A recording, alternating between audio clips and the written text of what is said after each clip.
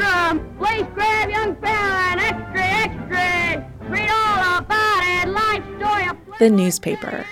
For many of us, it was once a staple in our homes. For all of us, it will forever be part of the zeitgeist of the classic American household. For Johnny Snell, age 15, days begin early during the school year. They begin with an early morning exercise that has become a tradition for American boys.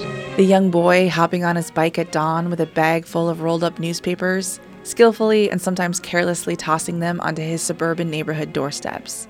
Mom and Dad sitting down at the breakfast table with a fresh cup of coffee, unfolding the paper, ready to read the day's news, circling ads and cutting out coupons, and the kids scanning the comics section, eagerly awaiting to find out what new antics Calvin and Hobbes had gotten themselves into.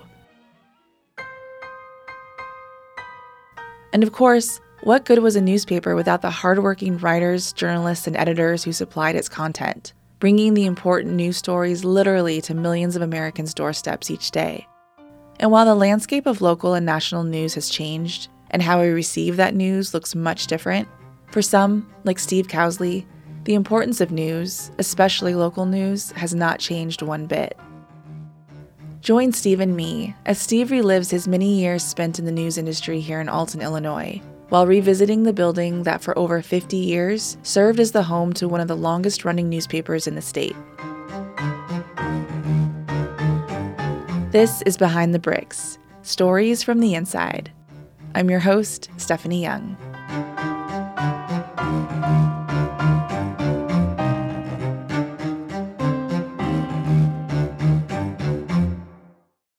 The Alton Telegraph was founded in 1836 and has served Alton and its surrounding communities as a daily newspaper ever since.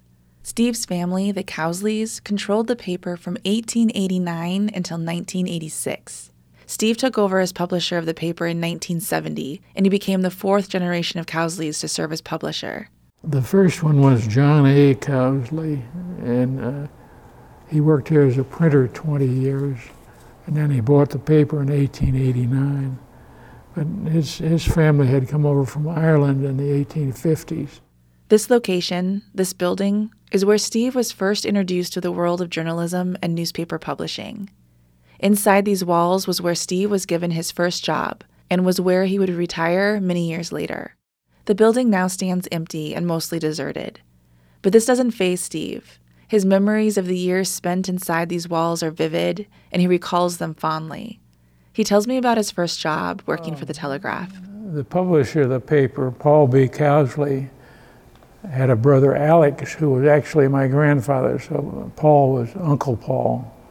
My dad worked at the Telegraph as classified advertising manager. When I got to be 16, old enough to work, they worked me in, and I did every job you could, from sweeping up the composing room floor to running ad proofs downtown once I could drive. And it was just a great place for a kid to stay out of trouble and then come home with a paycheck, you know. Gradually, after working a lot of the funky jobs, I got into the news editorial department, and one of my first jobs there was writing obituaries.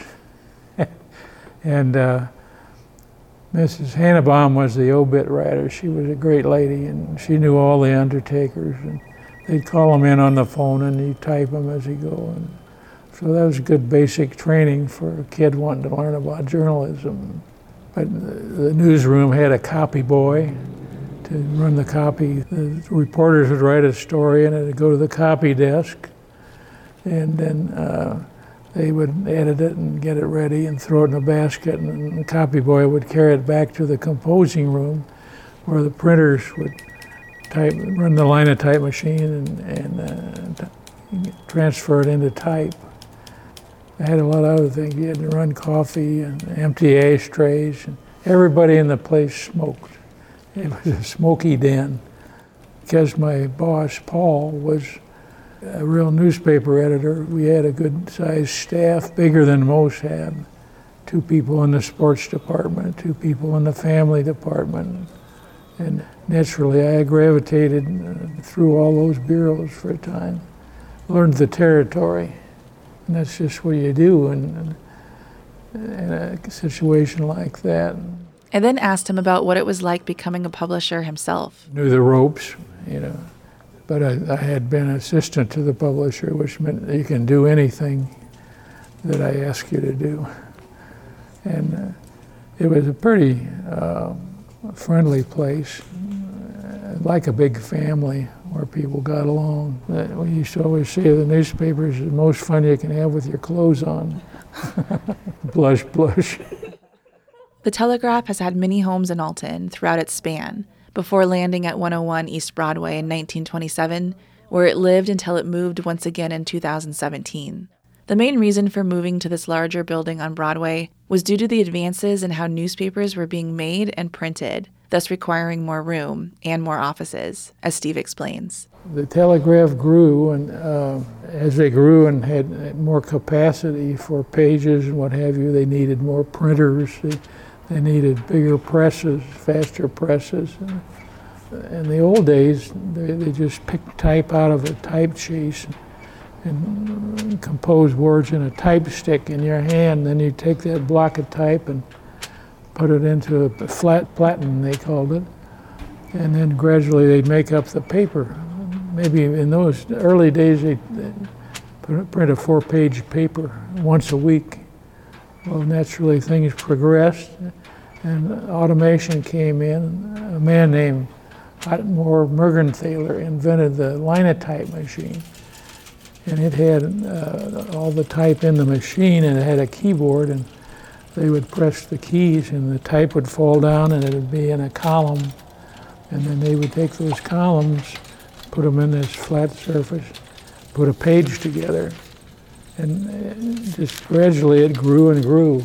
And this building, it was really a major event. If you want a bigger, better press, you'd buy a used one because you couldn't afford new unless you're big Metropolitan paper or something like that.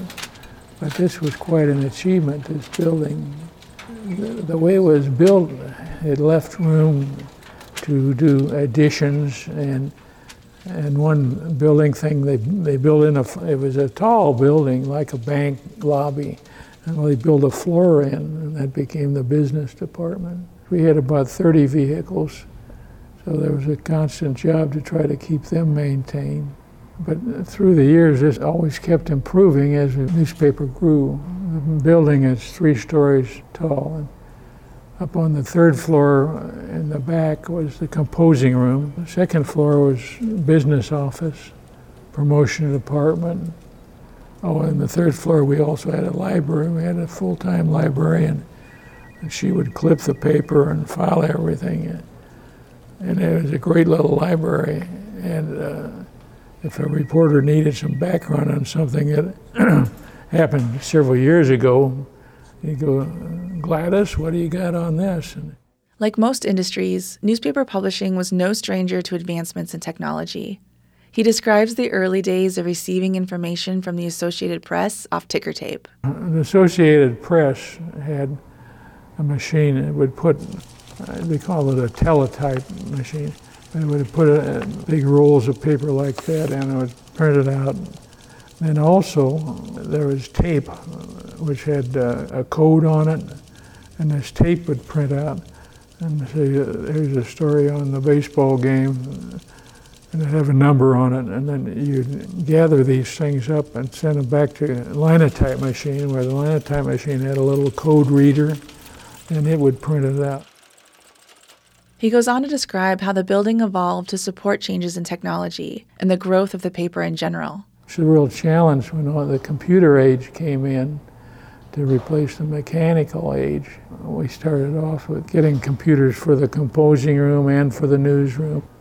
We could see the changes coming. I can remember when it was so exciting when I first saw a fax machine, so if I typed a story, I could put it on the fax machine and ship it to the main office. Well, that was a big deal. A few years later, we're typing it into CRT. There was a keyboard, and then it would appear in here, and a machine that would turn it into type, columns of type. And everything was going like this. The business office used to be all handiwork and adding machines. Well, we bought I think they call it a System 13 from IBM, and you see it today with all the things that's coming, and it's not going to be the same. We're not going to go back.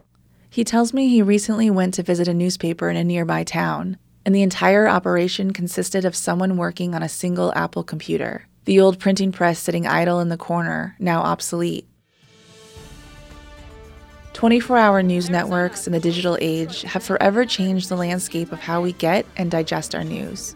With so much news now available at our fingertips, and with the advancements of artificial intelligence, Steve recognizes that we have more access to news than ever before. But with that comes responsibility.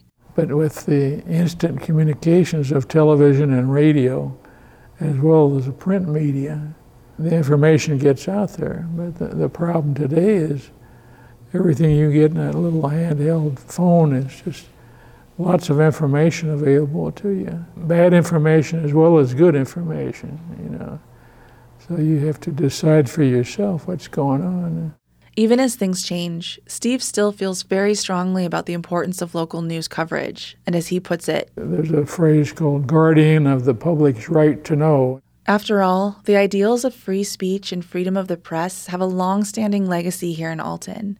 It's here where Elijah Lovejoy, an abolitionist and newspaper editor who felt strongly about abolishing slavery, was eventually murdered in 1837 for writing his beliefs, a death that some say was the first shot of the Civil War.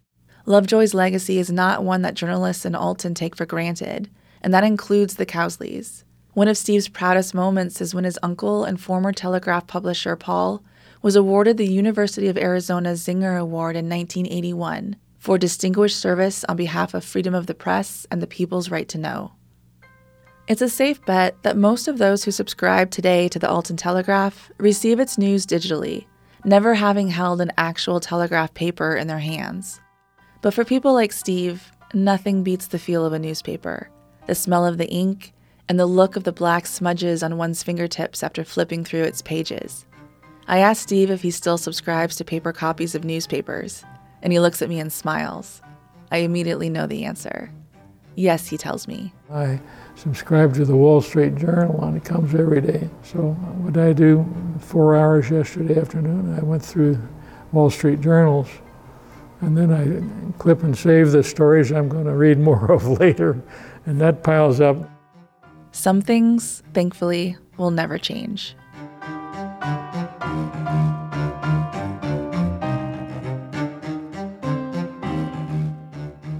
Behind the Bricks is written, edited, and produced by me, Stephanie Young, in collaboration with Alton Odyssey Tours.